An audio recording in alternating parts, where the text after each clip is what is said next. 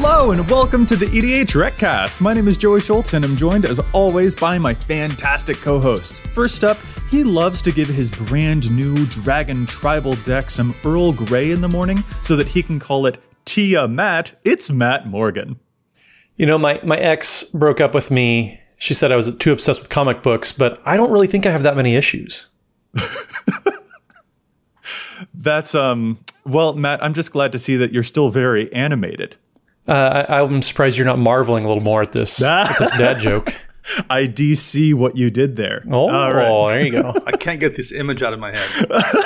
Anyway, up next, he's sad that the card white is not a white card. That's Dana Roach. My doctor told me to rub my entire body in salt to fix the condition I had, so it worked. Now I'm cured.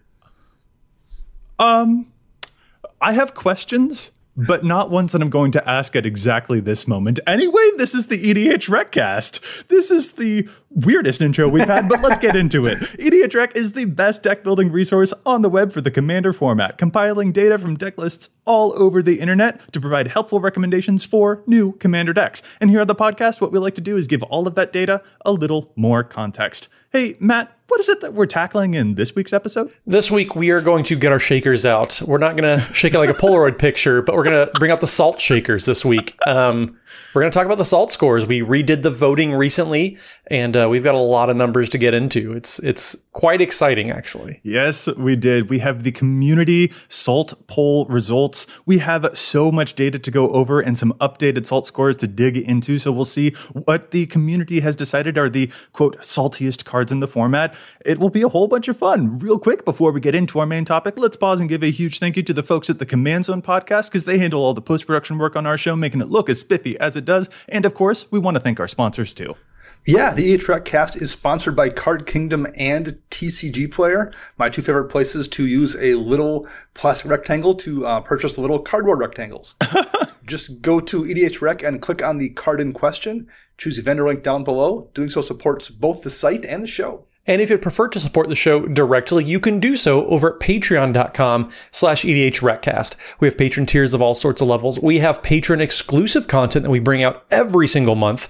It's a great time. And if you support your favorite podcast while you're at it. So patreon.com/EDHRecast is where you can do that. And we even have a special tier over there where we thank somebody just for being a patron, just for supporting us, and we want to definitely appreciate that. So Marwa El Abadi, thank you so much, Marwa, for your support. We definitely appreciate it. That is so awesome. Thank you so much. It means the world to us. Okay, definitely. Let's get into our main topic now. We are talking about the new salt scores on EDH Rec, which you can visit. You can find it just there in the tabs on EDH Rec. There's a whole page for it to see all of the new stuff. It was rated on a scale of 0 to 4, where 0 is like, this card doesn't bother me at all, and 4 is like, I'm really not that pleased when I see that in a game of EDH. And right before we even get into what the topics and what the cards were that people voted on, y'all, when we redid these polls, when we reopened them, we got nearly 3.5 million votes in these salt polls. So already we're overwhelmed by how much the community really enjoyed just all of the voting. Matt, did you have a fun time voting yourself on all of these? Because hold it, 3.5 million votes is insane. That's quite a few votes, yeah. I know a lot of folks in our Discord, which you can join over at patreon.com/EDHRecast. They're sharing their badges. So if you voted a certain amount of times, the site would produce a little badge for you. I know a lot of people are excited about that. I didn't get near as many votes in as I was hoping for, but I made sure all the Chaos cards got a 4. I made sure the Great Packs, basically anything black or blue, they all got 4s. Well, Basic Island, 4. Oh, come on. At 3.5 million votes, too, that's statistically speaking, that's like 1 vote per each new card that came out this year. It's like mathematically, that's insane.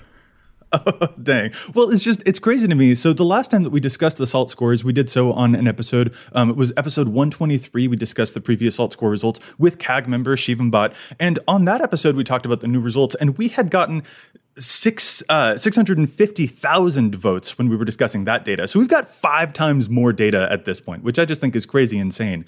And Matt, while I think that you're a little crazy to say something like Island makes you salty, I do hope that you gave 4 salt scores to all of the Bojuka Bogs and Rest in Pieces of the world, because... Oh, no. Yeah, I think you misunderstand me. Those are zeros. That's a different ingredient. That's sugar. That's sweet. I see.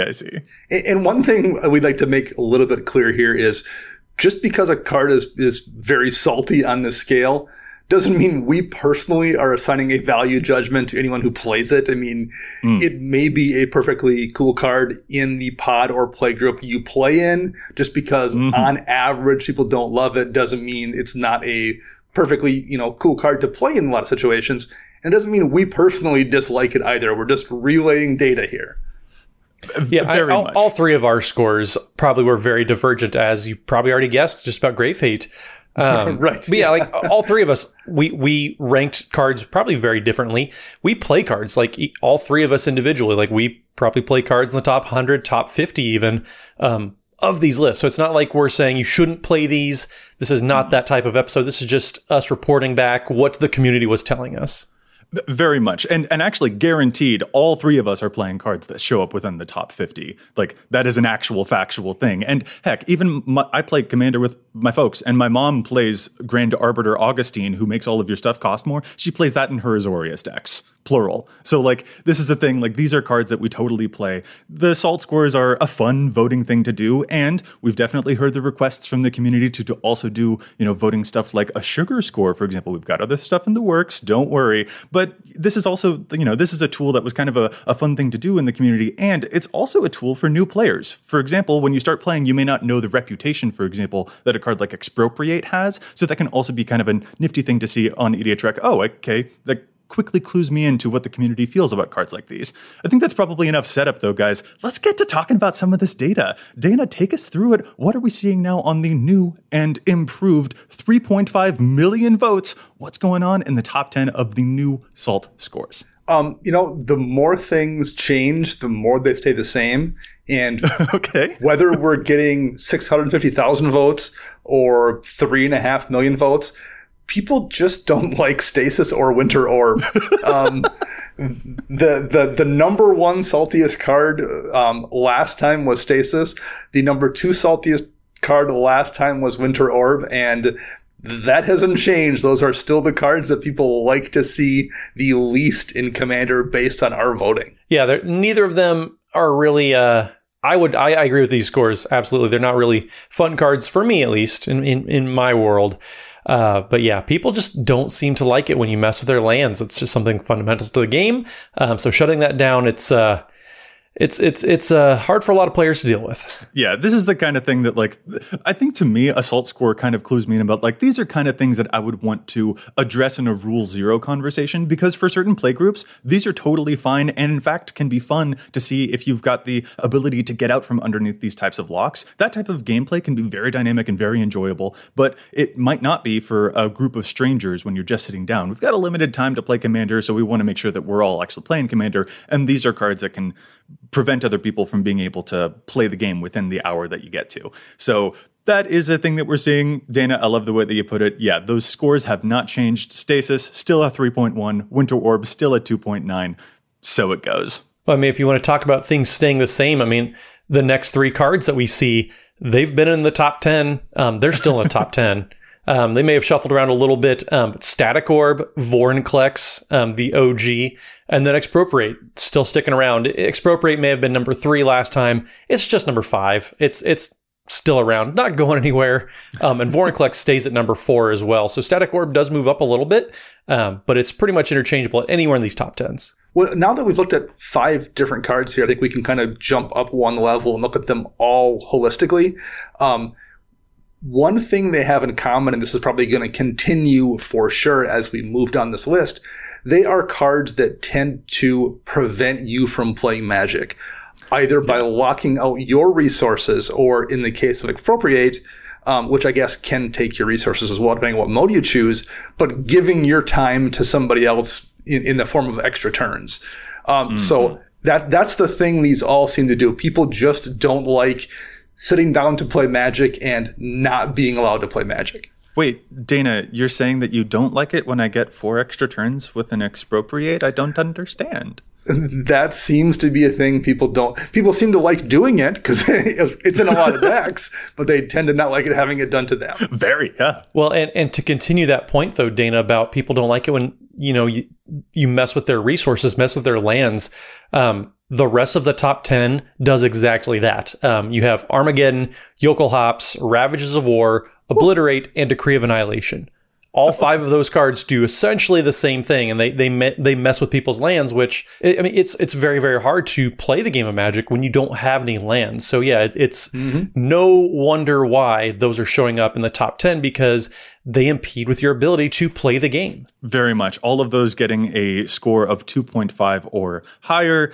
And those are also in some decks, again, the type of thing that like you can take advantage of. You can make them asymmetrical. If you play an Armageddon while you've got an Avacyn out, for example, that is basically game over, but they're not always executed that way. And it is also kind of like okay, that's a thing that happened. Like, it doesn't always invite the like, oh, that was crazy, I've never seen that before. And I think that, as we talked about on our episode last week, there's a dynamism that we are kind of looking for, that these cards can, in also a lot of cases, like kind of increase the distance between like when the game is actually over and when these cards are cast. And that type of long form, you're taking up the time, that can be a slight bit frustrating, especially when you're in particular not prepared for it. So the commonalities that we're seeing here are of 0% surprise, but also a good thing to always keep in mind when you're trying to figure out what it is that you want to put into your decks to have fun with the entire table. Yeah, having fun is the big thing. If you're playing any of these top 10, and probably could expand it out even, but like Joey said, making these part of a Rule Zero conversation, if this is an integral part of your strategy, is just kind of a common courtesy thing at this point, where a lot of folks don't like this as the numbers are showing. So making sure that you're communicating that to people that you may not be familiar with before you play a game, it's going to improve everyone's experience all around just by communicating that across. Now, there is a kind of interesting comparison to make against the previous list, where we can see that some cards have exited the top 10. So Jin Gitaxias, for example, used to be number 7, and Cyclonic Rift used to be number 8. And it's kind of curious to see where have they fallen now. Not too far out of the top 10, as it turns out. Cyclonic Rift is now number 13 with a SALT score of 2.44, and Jin Gitaxias have dropped from 7th place to 17th place, but it still basically has a pretty similar SALT score of 2.3. Jin Gitaxias, of course, being that card that robs your opponents of having a hand. It's a really great reanimation target. Holy crap, do I love playing Animate Dead on a Jin Gitaxias. It is insane, but when your opponents don't get to have a hand, yeah, that kind of stinks. And Cyclonic Rift, as we all know, is Cyclonic Rift, so it's not too far outside of the top 10 when it is sending all of that stuff back to everyone's hand. It's interesting to see that those cards have fallen, but not too far. Yeah, the Rift one is particularly curious, given how prevalent it really is in Commander. I think if you're looking at the popularity of the cards here, Rift is far and away the most commonly played card in this list. It's not like you're seeing it go in less decks than you were, a year and a half ago when we first looked at this. But it's just gotten a little bit less salty over that run, despite the fact that it's just super prevalent. I'm not sure if that means people have adapted to it a little bit. We have gotten a few tools like Teferi's Protection to let you dodge it. So maybe that's made it a little bit less salty, or I'm not really sure. But yeah, that one is interesting, that the most popular card has just gotten a little less salty. Well, Dana, I actually have a theory about this, and it involves zooming out a little bit more. To be honest, I don't think that the card itself has gotten a little bit less salty so much as there are some other new things that have happened within the format that have just slightly budged it out, but its score is still relatively similar. So it's just more that, like, among the top 30 most salty cards, for example, there are a few newcomers that have budged things around and made things just mix up a bit, but it is generally the same level of salt for those cards, and there are a few new people inside of this salty home. Yeah, it only dropped 5 spots. I don't think it's that big of a difference. I think maybe, if anything, people are just kind of admitting that it's not going anywhere. I know I was in the denial camp for a little bit. But just, I mean, it got reprinted in Double Masters, I want to say. So it's just, it's out there. People are kind of getting used to it maybe. Whereas the first few times we've done the salt scores, like, it was still kind of a more common topic that people were debating. Not that it's not unpleasant to, or kind of maybe to some people an eye roll. I mean, otherwise it wouldn't be this high on the list, but it's still a very popular card. It's still around there, and I don't think it's going anywhere anytime soon. And I think also one thing that Shiva mentioned on the previous Salt episode that we did was that, sometimes it is fun to have a villain to hate in games of Commander. Yeah. And Cyclonic Rift kind of being a mascot for that is also kind of interesting at this point, that we've all got the mascot of cards that are kind of like, when we see them in games of Commander. But there is also, it's fun to have a heel, which I think is the wrestling term of like the person or the card in this case that you sometimes root against. But, again, like I mentioned earlier, we all have cards among this top 30 that are in our own decks because all of us are playing Cyclonic Rift here on this podcast, with the exception of Matt, because he doesn't play blue decks because of reasons, I guess. I have a blue deck. I have a couple blue decks, but yes, they do play Cyclonic Rift. It's just that safety valve. Like it's one of those cards. Like it stinks because it's so good. It's really hard to not include. It's so sometimes. good. It's so good. It really is. And at this point, like the mascotization of it is probably, to me, one of the things that it's fun to hate in that case. I kind of enjoy that piece of it. I want to circle back just a little bit to the idea of some of the newcomers, because there have been new cards that have come out since the last time we did these lists. Specifically, some of the cards that we're now seeing among the top 30 are Tergrid, God of Fright, and Opposition Agent. Those are new black cards that have entered into the top 30 most salt-inducing cards. Tergrid got a score of 2.24, ranked number 23, and Opposition Agent got a score of 2.15 at rank 28 here. So Tergrid stealing all of your opponent's stuff whenever they discard or sacrifice stuff. People didn't like seeing that a whole lot. And Opposition Agent taking cards out of your opponent's decks when they try to tutor for something. That one also got a bit of a response from the community. I'm not surprised at all to see Tergrid on here. If anything, I'm surprised it's so low. Opposition Agent, actually, I'm a little surprised at, however. That card just doesn't seem that salt-inducing to me. I always kind of feel like if you are tutoring something up and someone intervenes and shuts that down with an Opposition Agent, that's probably what you deserve to have happen. I never feel too bad about that a little bit, So that one I'm a little bit surprised at. Maybe that's just me, but I would not have thought that would have surged up into the top 30. My personal campaign against Tergrid looks like it fell short because I really wanted that to get into the top 10. I tried real hard, guys. I tried real hard. But yeah, I absolutely, Tergrid should be in the top. I agree. It's too low. It's Opposition 2.24 is still a high score. It is a high score, but man, if there, it could be higher, Joey. We believe. I would definitely put that in the same tier as Vorinclex, which is the number 4 card on the list. That's just the type of commander I think it is. Hopefully the community catches up a little bit with that opinion. But we want to talk about one of the biggest risers too, though. Thassa's Oracle jumped up from 36th all the way to 16th on the list. Yeah, that is a pretty big deal when something moves into the top 20 of the saltiest cards. I think it previously had a score of like 2.1, and now it's up to like nearly 2.4. So that is pretty interesting growth to see. Well, one thing to kind of bear in mind here too about all of this voting, and I'll use a very stark example. The Tabernacle at Pendrell Vale is number 18 on our list of salty cards. Looking at data that is kind of behind the scenes here, about 1,300 people voted for that as a salty card. And that's probably more votes than there are actual copies of that card in existence. Literally speaking, like it's probably quite close. So, I mean, just because people vote for something as being salty too, doesn't mean it's a card that's disrupting things at their table. They just read it and realize it's something they don't want to play against and may vote for it. So, a lot of these votes are just based to a degree on perception as well. Just because you don't like this thing and find it salty doesn't even mean it's causing problems at tables. Yeah, I think there's a category of cards that we'll talk about later that I think fall under this. Like, people vote it very, very high, but it's not necessarily something that they even may not have ever played against in a game. So it's more they dislike the idea of the card than the actual card itself. And I think there's something kind of heartening about that, because it does seem in a lot of cases that the community, it's kind of self-correcting in that way. It's just like, hey, these cards aren't very popular. And one of the reasons for that is because as a community, we're all kind of like, yeah, it's not the game that we're really after all the time. Mm-hmm. So like, I kind of enjoy that correlation.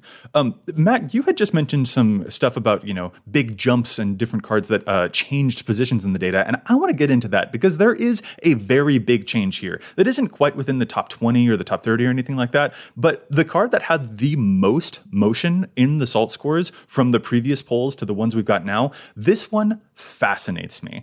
I gotta say, I did not see this one coming. Dana, I think, will have seen this one coming, though. Dockside Extortionist. Let's talk about Dockside Extortionist. Previously, it had a SALT score of 1.15, and now it's got a SALT score of 2.0. That is the card with the single greatest amount of movement. It jumped by 0.85, which is big compared to a lot of the motions that we saw previously. It was like, we saw a couple of little changes of like 0.1 or whatever, but that one is nearly a full point in jump. Dana, what are your thoughts about Dockside Extortionist? Because apparently that one is climbing up on people's SALT radars. My guess here, and this is just personal observation, Dockside in the last year or so has gone from being a card you just see people play to a card you see people play and then balance and then flicker and then copy and then clone. So it's not just a singular value piece anymore. It's a value piece that a whole lot of decks build actually a plan in to abuse as much as possible. So that is what my guess is that's changed things about Dockside. Well, I think Dockside has gotten more powerful since the last time that we talked about it too.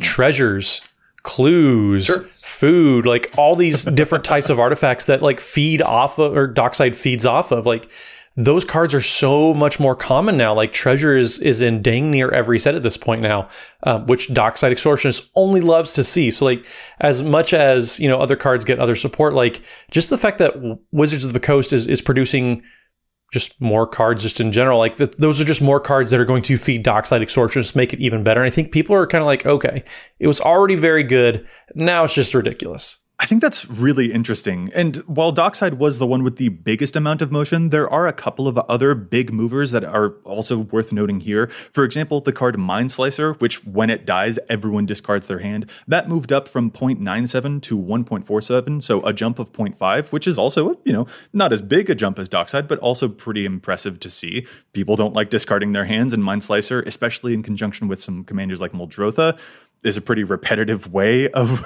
making everyone discard the hand. So that symmetry people aren't really appreciating. But then also kind of curiously, the Great Henge jumped from 0.6 last time to now up to a 1.26 for a jump up of about 0.6, which again, that seems like a pretty small thing, but that is a growth that is certainly worth noting. The Great Henge is that crazy artifact that gives you mana, gives you life, gives you +1 counters, draws you cards, does your taxes, mows your lawn. That card's insane, and it also seems to be the kind of thing that is slightly creeping up on people's SALT radars. Well, and to kind of put it in a different perspective, yes, 0.6 to 1.26 doesn't mean a whole lot.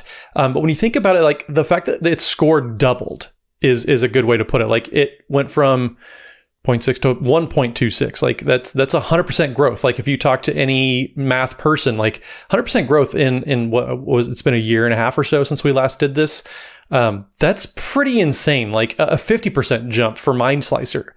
When you look at it that way, like those numbers, they get a lot bigger as far as, the impact and the attention that these cards are getting, as opposed to just looking at it as just a one figure to another figure.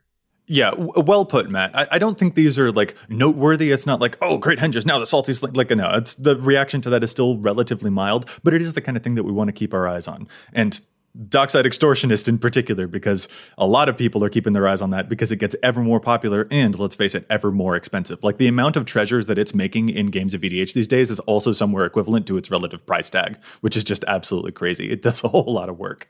Those were some of the cards that saw the biggest spikes on the SALT score. Dana, are there any cards that caught your interest about stuff that dropped in the SALT score? Was there any movement downward? Yeah, there's a couple drops here I want to talk about, and there are two biggest droppers. And this was something that came up in a conversation offline with some friends here recently. But the two biggest drops are Teferi Temporal Archmage and Teferi Master of Time, both of which dropped almost half a salt point. The first Teferi went from 1.55 salt down to 1, and Teferi Master of Time went from 1.84 down to 1.39. So those are half a point drops for both of those cards. I was having a discussion at my shop this week when I was playing with people, and someone made the point that if you put 10 artifacts in a deck, no one calls it an artifact deck. If you put 10 enchantments in a deck, it doesn't become an enchantment deck. But once you put 10 planeswalkers in a deck, everyone calls it a Super Friends deck. So the thought was, during this conversation, those are cards people tend to rotate more than something else. If you have a couple Planeswalkers in your deck and a new one comes out you want to try, you just rotate maybe one of your other Planeswalkers out, because otherwise you just get to that critical mass where it kind of changes what your deck is. And I'm wondering if that isn't what happened with both these Teferis. They were very strong cards that got play in decks, and then when something else came out as a Planeswalker that someone wanted to try, they just rotated their Teferis out, and as a result of people seeing them less and losing games to them less, the salt factor went down. Yeah, and I think on that note too, that's probably why the number 3 card as far as the biggest drops is also seeing a similar drop. Protean Hulk. People just aren't seeing it as much. And I think that might also have a little bit to do with the fact that Flash was banned out of the format in the past year. So maybe even if they are seeing Protean Hulk, it's not being used in the way that it was before. And so people are kind of more like, okay, you're not doing this so unfairly. You're having to do a little more work with Protean Hulk, and therefore the numbers are dropping just a little bit now. Yeah, that one was fascinating to me too. Protean Hulk went from 2.02 down to 1.59. What a drop. I feel like those are some pretty substantial staircase down steps right there. I think I'm pretty much in agreement with both of you on that one. And I also gotta say, another thing that caught my interest was some of the legendary creatures that dropped too.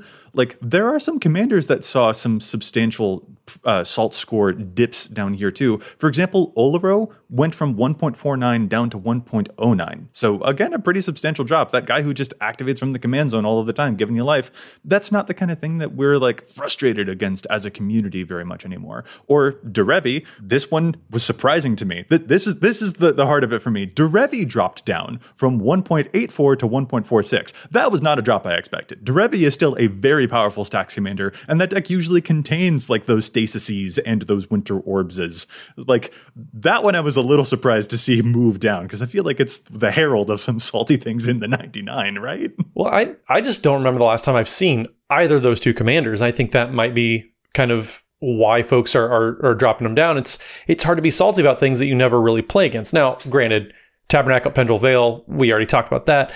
But as far as commanders go, like I don't remember the last time that I've seen an Oloro. The state of Magic design 2021 means Oloro just like doesn't impact the game near as much as any of these commanders that are coming out these days. Same with Derevi. Like, there's always going to be those Derevi stacks decks. But as far as just people that are kind of playing the typical Derevi or Atraxa as another commander in this category that dropped a decent amount, I don't see a whole lot of them out there anymore. I think it's a combination of those two things. I think definitely to a degree overshadowed has been a thing that's occurred with a couple of these commanders. These were kind of that first wave, particularly Oloro and Atraxa, but Derevi too, where there were cards designed for commander, and those were just naturally stronger for the most part than cards that weren't. So they became a bit of a boogeyman.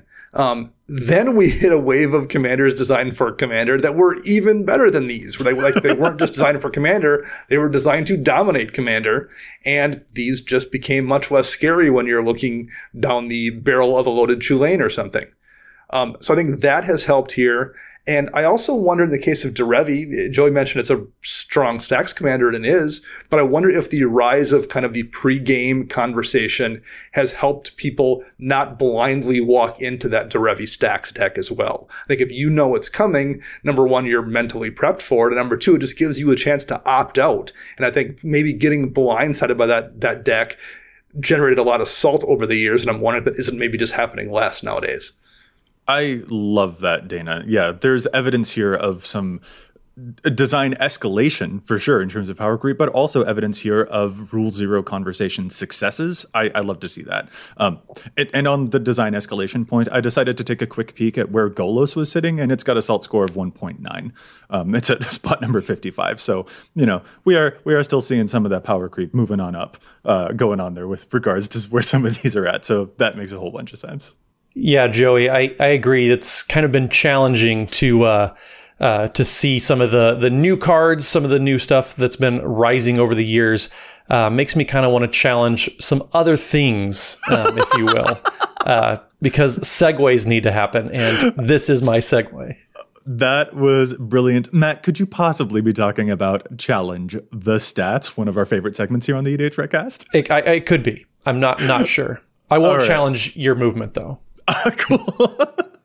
It's like the electricity puns all over again. You're a master at it. Anyway, yeah, let's move into that real quick. There's a lot of other stuff that we want to talk about with regards to where the salt scores are showing us the community's at. But Matt, you're right. It's time that we pause and challenge some stats because it is one of our favorite things to do here on the EDH Recast because there's so much data, but we don't always agree with it. Sometimes we think that cards see too much play or too little. So Matt, start us off with your challenge this week. What are you challenging in the stats? So this week, I have a card that I think it's not that it's not powerful, but I think its time has come to a close. I think the card Cloud Shift in Ruin the Hidden Realm and just in general in Blink decks, just in general, I think Cloud Shift, while still potent, there are just so many more options that folks have out there anymore. Paying the 1 mana for a one-time flicker of one creature with no other upside, I think it's time to take Cloud Shift out of your decks and start putting in other cards. It's currently being played in 57% of Blink decks, and in Ruin the Hidden Realm, which I want to challenge it specifically, it's still seeing play in almost 30%. There are so many other better cards. Displace is able to hit 2 creatures for you, which is another card that you can be playing in this spot. Essence Flux also is 1 mana, flickers a creature, but it also returns it back if it's a spirit with a +1/+1 counter on it. It's like there's a whole bunch of other flicker cards that have upside, whether it's flexibility or other bonuses. Teferi's Time Twist is one of my favorites, where you get to exile a permanent you control, and if it's a creature, it comes in with that +1/+1 counter. So you can hit any permanents that people maybe try to blow up. There's just a lot of flexibility out there in this realm for cards that are enabling the flickers to be happening. And I think just Cloud Shift has run its course. I think it's time to start taking that card out of all of your rune decks and flicker decks in general, and finding some of these newer cards that have extra flexibility built into them. So Teferi's Time Twist is being played in like 10% of flicker decks. I think the number needs to jump up. Well, Matt, you just mentioned some blue cards as replacements, but there's also Ephemerate, which is also 1 mana, and it rebounds itself. And it rebounds, yeah. And that card is way down the list. Like, I think there's just so many good ones, and even stuff. Acrobatic Maneuver is 3 mana, but it cantrips out. It replaces itself and draws you a card. So just there's a whole bunch of other cards that fill this slot that have extra bonuses built in, and I just think it's time to replace Cloud Shift. All right. I also have an overplayed challenge here. So I'm going to jump to mine now. This is our listener submitted challenge where you can submit challenge to stats requests in our Patreon Discord. And this one, Matt, you'll be pleased to know this comes from user the other Matt in our Discord who wants to challenge a card that is currently showing up in about 25% of the Wolfgar commander decks out there. We're talking about Combat Celebrant. This is a very tricky rules interaction that the other Matt was very keen to pick up on here. Wolfgar is the new Gruul commander that doubles your attack triggers whenever your stuff attacks. For example, it's got melee, so it'll buff itself up when it attacks, and since it has that doubling up ability, the melee will trigger twice. Combat Celebrant is that Amonkhet card with the exert ability that when it attacks, you can, as it attacks, you can exert it, and when you do, then you will get another combat step, but the exert means that it won't untap. The idea here appears to be that you would get 2 combat things because you would double up the exertion. The problem is that isn't how Combat Celebrant actually works. Combat Celebrant has an as it attacks idea thing going on here, which isn't really a triggered ability. And then when it says, when you do exert this thing, the trigger it's responding to is being exerted, which isn't an attack trigger itself. It's very, very strange, but effectively this means that Combat Celebrant isn't going to give you 2 combat steps with the doubling of the attack triggers. So the other Matt, thank you for pointing this one out. This might be a little overplayed in those new Wolfgar decks, and you can find a bunch of other cool creatures with cool combat triggers instead to just get a whole bunch of big smashy stuff in there. And to talk to the other Matt, which is the one here on the podcast with me, I'm hoping that you appreciate this nod towards the Gruul combat step stuff, which isn't usual for me. I do, and I don't appreciate, though, your double negative, but we'll move past that. All right, let's talk to the other Dana. What's your challenge? My challenge is not a card called Cranial Plating that's in 5,000 decks. For those who don't know, that's a 2 mana piece of equipment that costs 1 to equip, or you can spend 2 black to equip it at instant speed if you need to. It gives equipped creature +1/+0 for each artifact you control, and it's in over 5,000 decks. And there's a good reason for that. That's a really good piece of equipment to run in a whole lot of equipment or artifact-based decks. You have to have black in that deck, but a lot of them do, so that's a absolute house in a lot of places. What I'm challenging is a very similar card called Hunger of the Nim. It's a sorcery that just says target creature gets +1/+0 till the end of turn for each artifact you control. So it's a sorcery version of Cranial Plating. It's in 41 decks versus 5,000. And yes, it's a one-time effect, but in the right deck, you kind of only need that effect one time and you're going to kill somebody. There's just more than 41 black-based artifact decks out there that can absolutely kill somebody with a 2-mana Hunger of the Nim, and it should show up in more than 41 of those lists, especially given the amount of, as Matt mentioned earlier, treasures and food and clues we've gotten in the last year. I love, first of all, that, Dana, you found yet another card that none of us have ever heard of for your challenge. It's quintessential. I absolutely adore it. I'm wondering whether we're going to see this very soon in your almost always unblockable Vela Artifacts deck in Dimir. And I'm also like, have you done some stuff with this with Treasures in particular? Is that why you're challenging? Do you have any stories to share? Is that what's going on? May have killed a few people with this card in the last couple of days, so that's possible. I mean, I just want to give you props because I think you broke your own record for the least amount of decks a card is played in. Yeah. But you're telling people that it should be played more. So nice job. Your name is going on the wall yet again. 2 of those decks are mine. So technically it's in 39 decks that belong to other people. Fair. That's incredible. All right, guys. Now let's move back into our discussion of the saltiest cards in EDH. And particularly here, I want to pause and analyze something that we haven't analyzed before, specifically the most divisive salty cards. The cards where just as many people voted a 0 on the salt score as there were people that voted a 4 for that card. What are the cards that didn't have the greatest amount of agreement? And are there any trends that we can find out from among those? Dana, what are some standouts from cards that a lot of people voted a 4 on and a whole bunch of just as many people voted a 4 as a 0? Like, what are the divisive salty cards out there and what can we learn from it? So there's a cluster of 6 that share one common trait that we basically have to talk about here. And that is all 6 of the cards from the Walking Dead Secret Lair. Daryl, Hunter of Walkers, all the way down to Rick, Steadfast Leader. All 6 of those show up on this divisive list. And what's probably most interesting about that, at least to me, is all the previous cards we've talked about were ones that, as I noted, tended to take away kind of your time, whether by giving it to someone else or just keeping you from playing Magic. These are essentially cards people don't like for maybe aesthetics is the best way to describe it.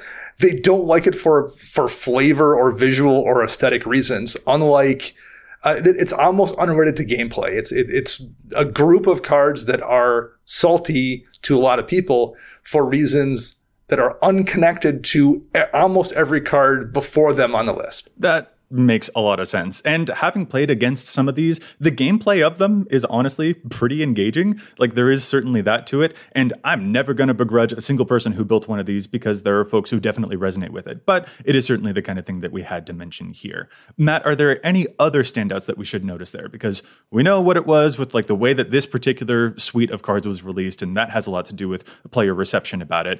But, if they're in a Commander game against me, I'm going to have fun playing against you. But what are some other cards that are on the divisive salty list that players weren't quite in agreement on? Well, there's another kind of sub-theme that we're seeing here too. Chaos cards tend to get clustered and can be either a 4 or a 0 according to 2 players. So we see cards like Thieves Auction, Warp World, and Scrambleverse. Those all are having a pretty scrambled score, you might say, ranging anywhere from like a 1.96 all the way up to just over 2 on the salt score. But those scores were either, they were very high or they were very, very low, just because people don't like cards that take, more than an entire turn cycle just to resolve.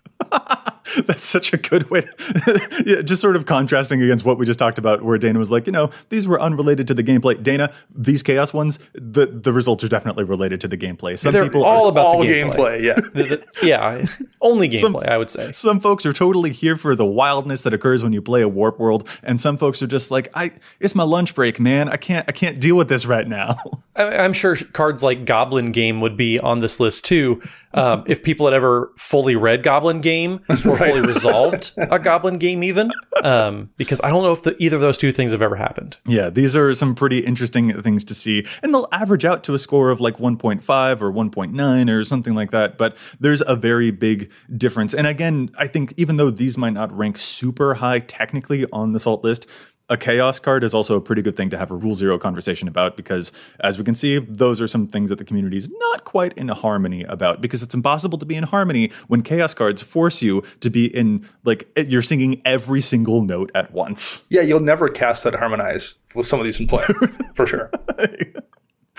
That was a better joke than the one that I told, so I love it, Dana. Thank you for that. Barely. It was barely better. There's one other sort of category of cards that were slightly divisive here too, where a bunch of folks voted high on it and a bunch of folks didn't vote high on it. And the only way that I can group these are basically very, very, very, very expensive cards. Stuff like Force Field, for instance, which is a reserve list situation, so it is the hundreds of dollars, very difficult to acquire. And even Gaia's Cradle actually appears as a card that a lot of people voted high on and a lot of people voted low on. Like, this is a fun, like, Gaia's Cradle is a fun card to play against. I feel like it really can produce some very social gameplay. Like, it's a bunch of fun to see creature decks go off with it. But given its status on the reserve list, and especially its near impossibility to acquire, I think that's also playing a huge factor here. Yeah, I know a lot of players kind of get the feeling that it's a pay to win type of card, and like I get that, and obviously it's a very, very powerful card because Wizards of the Coast has tried doing it 2 other times with Growing Rights of Itlimoc, and then the new elf creature that we just got. So we get it, like it's a very, very powerful effect. So yeah, the sense that it's unattainable for a majority of players because it's more than my rent payment. It's more than my car payment and my rent payment, actually. Goodness. Yeah, it's insane how expensive that is. So yeah, and Force Field, I would make the same joke that Dana did about Tabernacle with Force Field. Like, I can't remember I don't think I've ever played or seen played a Force Field. So that one, well, actually, no, correction. Don Miner, the guy who started EDH Rec, is that much of a hipster that he has one, but even then, like, it made zero impact on the game. I will note this, Matt. I am someone who was lucky enough to get a Force Field years and years ago, and it was cheap. And I haven't seen that Force Field in several years. Well, you might want to find it then first. This is my first suggestion. It's probably around here somewhere. Oh, goodness. There's one other thing that I'm going to point out here, too. When we were looking at, sorting this, going by standard deviation to see what are the cards where the big differences in how people voted on it, there's one other thing that I have to point out here that warms my heart so much to see. That the card Salt Road Quartermasters was also a very divisive card where a lot of people voted very high on it and a lot of people voted completely zero on it because it has salt in the name. So it therefore must be a very salty card. The community, I'm so proud of you guys. That makes me very happy to see. Must be salty. That's the Bodie McBoatface of the salt score system we have Salty right here. McSaltface. Oh, that's so brilliant. Yeah, that's wonderful. Wonderful to see. So those were some examples of cards that don't have a ton of agreement on. So again, Rule Zero conversations, that can be a great thing to talk about before the game starts, especially those chaos things, because if you resolve a Warp World against Matt before he knows that that's not established, if I try to resolve a Warp World against Matt in one of our games, he's going to give me a... You'll have a concession before you'll have that card resolve. I can tell you that. A withering glare he'll give me. But here's a different topic that I want to move to now, guys. Are there cards that you expected to see a lot higher in the Salt score list? Things that didn't show up in the top 50, top 30, or anything like that, but you just expected to get a much bigger score based upon, community reception or community conversations that you've seen, or your own personal feelings about those cards. What are some stuff that you expected to see higher? If you're talking community reception based on it after it was revealed, Jeweled Lotus should have been in the top 5. Oh. There was a lot of angst about that card when it first got spoiled. And I was a little bit shocked they made it at the time.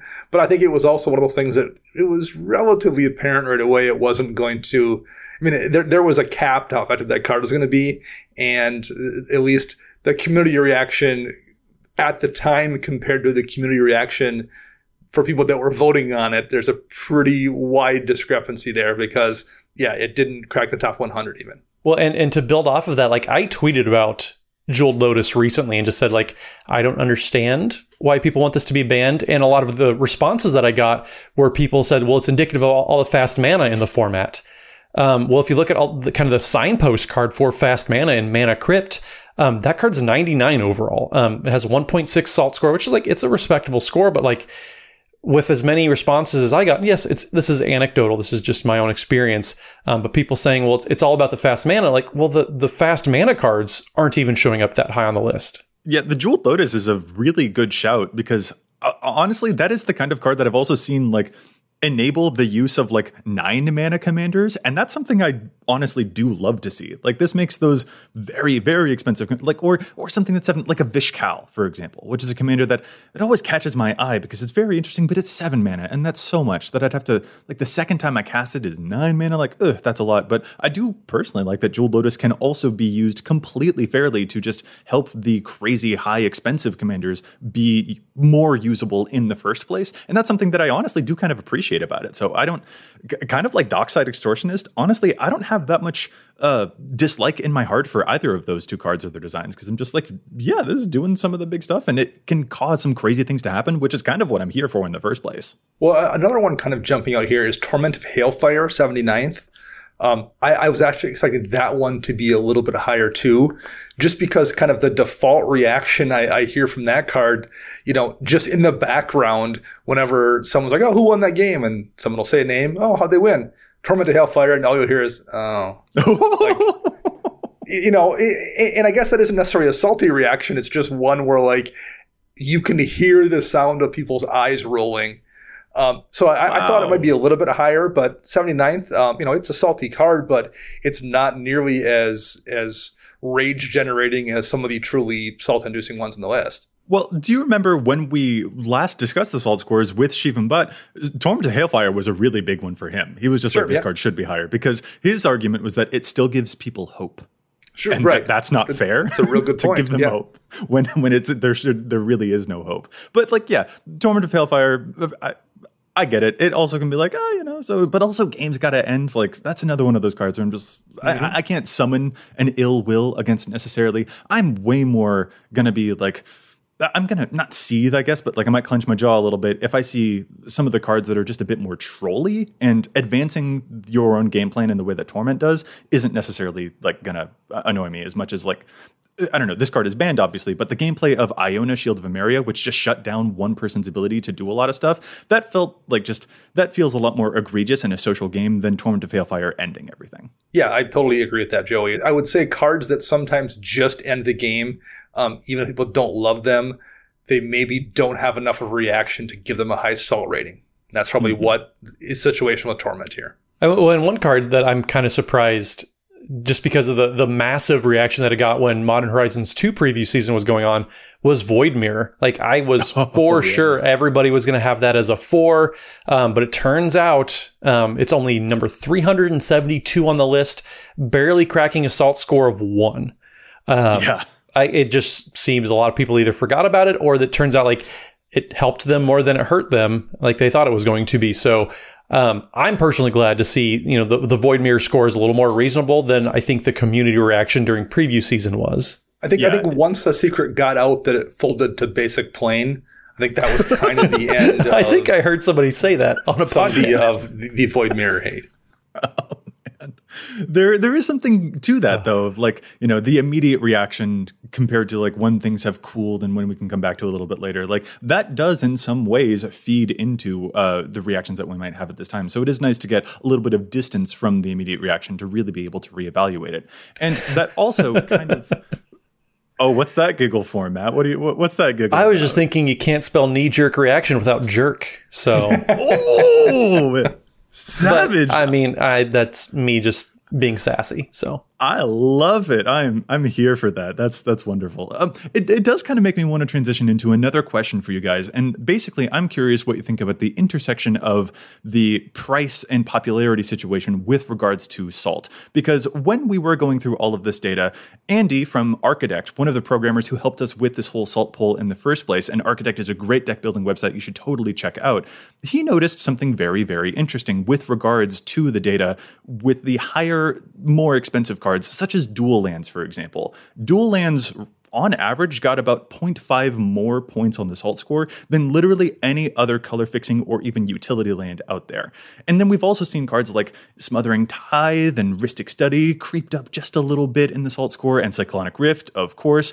And there's something about their effects, but also just their sheer popularity.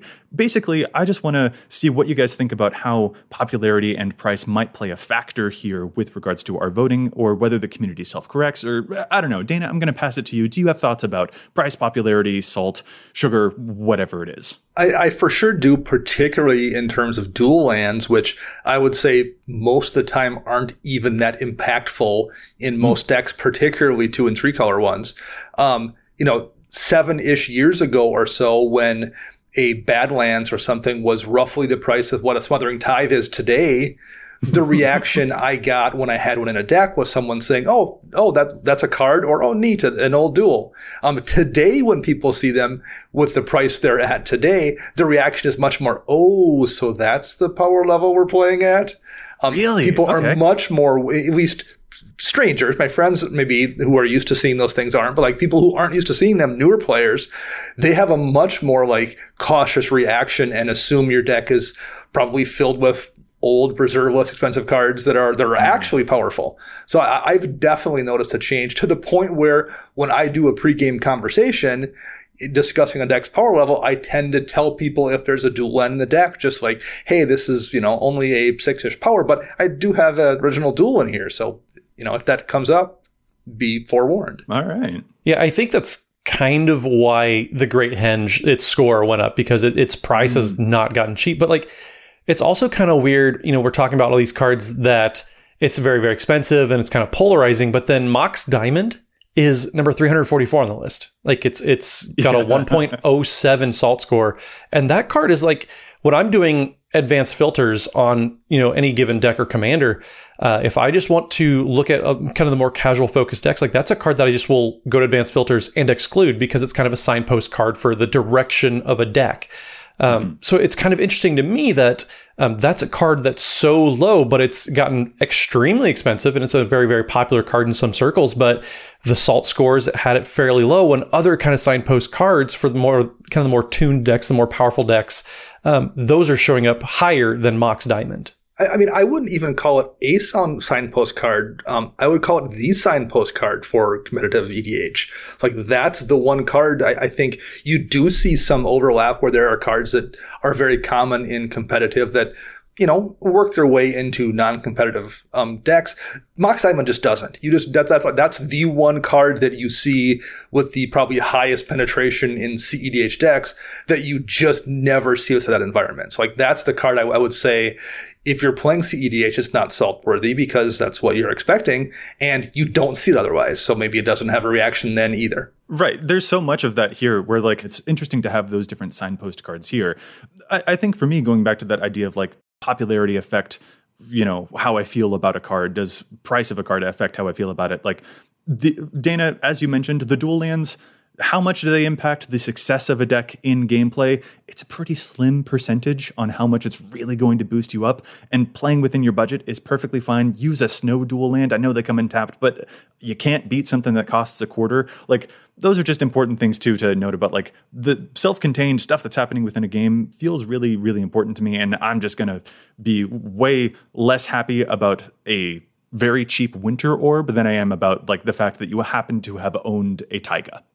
I completely agree. Yeah, absolutely. Like in the case of dual lands, especially, just price does not always equal power. Right. Like they're nice, but it's purely a luxury item but it's not going to increase your win percentage at all. Yeah, very much. So with all of this that we've gone over, there have been a handful of interesting changes, a couple of new cards like Tergrid that we saw jump into some of the top spots, and a bunch of cards that have dropped down a little bit. I kind of want to round us out in the show talking about all of this Salt, and also just kind of remind that, like, again, this has been interesting to look at, but the Salt voting was all just like, it's a fun thing to do for like as the community, and to like kind of see, here are some cards that are worth Rule Zero conversations. Here are some things that are interesting about the way that we all play EDH and how we all engage with it. But there's one also final lesson that I feel like I just got to hammer home here, is that it's also never about individual cards. Like no individual counterspell is particularly salty at all. Like counterspell is fine. It shows up in hundreds of thousands of decks.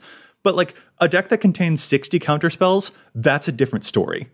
You know, like there's no combo that's a problem, but 15 tutors to go and find a combo, that's a different story. So like there is also something that's kind of missing from all of the Salt information that we've got here, because strategy also plays a huge role in that nature of that discussion. Yeah, I think this isn't really about any specific card being salty. It's just kind of to give you a high level view of what kind of concepts, maybe more than cards, people tend to not like, and just apply that to your pregame conversation if those concepts pop up frequently in your decks. It's just something to keep an eye on to kind of direct you towards what things you might want to warn people about. Yeah, it's just kind of categories that you see, and that's kind of what we wanted to do this episode about, just to kind of give people some more insight on, yes, here are the raw numbers, but also like, well, what are some things that we can take from it?